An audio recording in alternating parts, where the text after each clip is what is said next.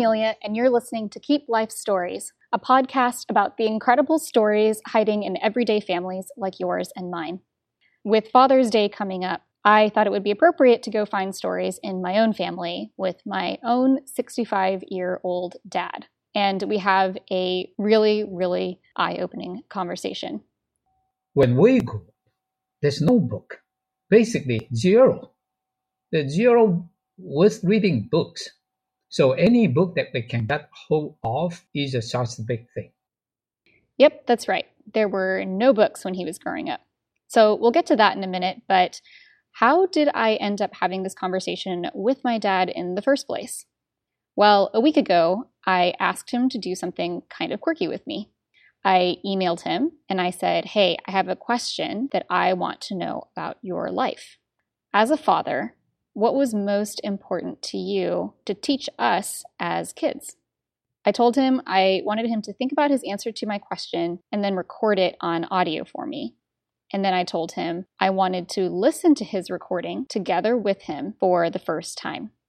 What you are about to hear is me on a call with my dad about to listen to his recorded answer to my question together for the very first time. So both of you started to read very early. And I read when I was a kid. I read quite a bit when I was a kid.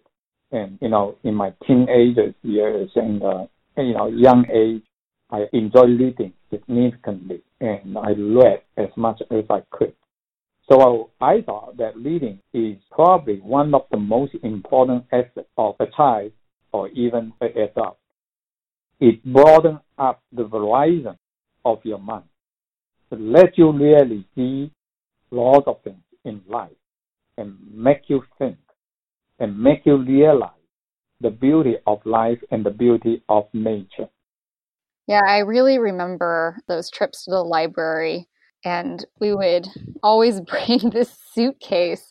We brought like a really big suitcase, Sometimes it was a carry-on, and it was so loud when we pulled into the library because the floor had tiles, and so it would go click, click, click, click, click, click, as you were rolling it across the tiles, and it was really loud in the quiet library, so you would attract all this attention. But we really would check out so many books each time that we needed it. We'd check out 20 books, 30 books at a time.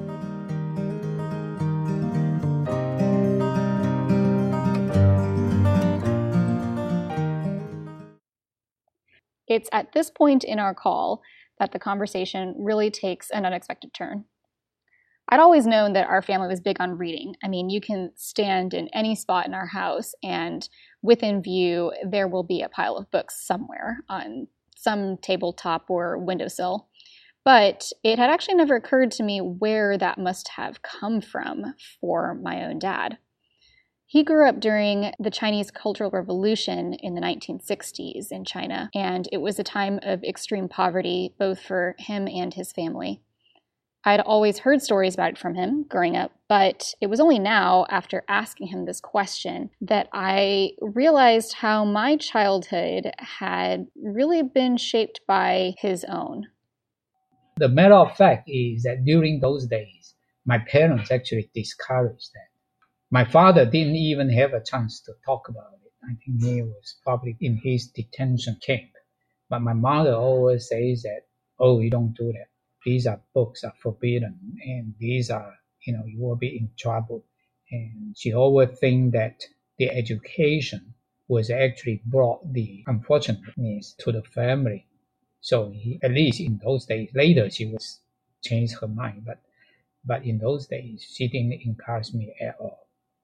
I just wanted it myself. So at this point, I'm already learning some pretty incredible things. But my dad goes on. My best friend in childhood happened somehow has the access to a closed library. So there's a teachers training college in China, in my hometown, have a library, and all the books there were sealed. They say that these are the books not supposed to be read anymore, and they sealed it. And somehow he got the key and then got access into it. So we sneaked into that room, and then we found all kinds of books in that room. We stole the book and we use it. We read it ourselves, and we use it. Sometimes we use it as a way to trade for other people's book. And then in the end, we always return the book to the closed door room. But that's how we try to get books. And lots of the books we have to finish overnight. And we got 3 people, 3 kids of my same age wanted to read that book. And we only have one night. So at one time, we even unbound the book so that you take the first part, I take the second part, you take the third part, you make into the assembly line. And, I read it, the first quarter of the books, and I go into the second one, then you read the first quarter. And so we are concurrently reading the book by doing that. And then at the end, we put the book back. We rebound the book, and then return it. It's how difficult. That's a situation, how difficult for us to read a book. But these are the books that were so mind-blowing. When you read it, your mind was just full with imagination and cheers and joys. And, especially in those days, the life in China was so miserable and so suffocating. Then when you read those books, you kind of forgot the reality for one night. And that's the greatest joy that you could have in those days.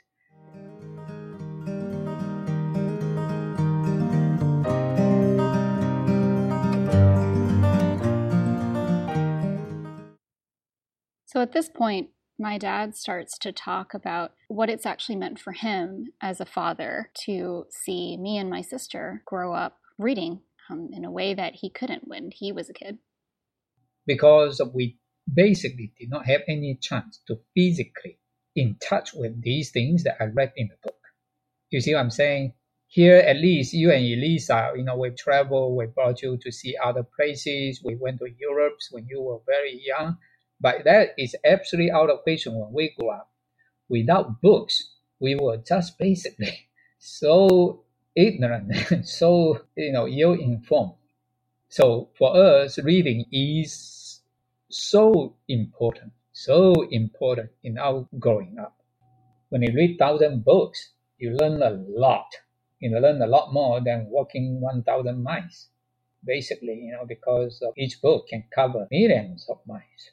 It's not only a very beneficial thing when you grow up as a kid. It's probably more important and more far-reaching when that becomes a habit of your life, because of the benefit is for you all through your life. And not very many people, especially today. Lots of people were so acquainted to these online information. And so picking up a book and read a book is no longer as common as what it used to be, which is a shame. How does it make you feel that I asked you this question of, hey, Dad, looking back on your time as a parent, what would you like us to learn from your experience? Like, even just the fact that I asked you for that advice and that I want to have that saved, like, how does that make you feel?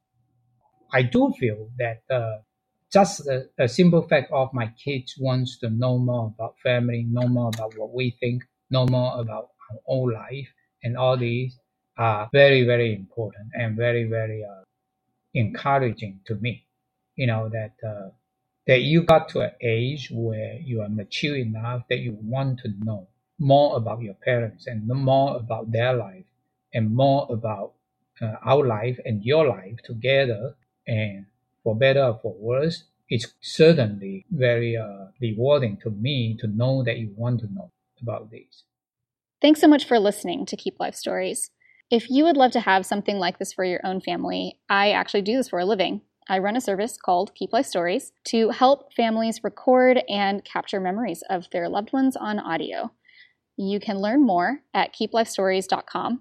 And if you're looking for a special gift, maybe for Father's Day, go to our website at keeplifestories.com. Say you heard about us on our podcast and we'll give you a discount.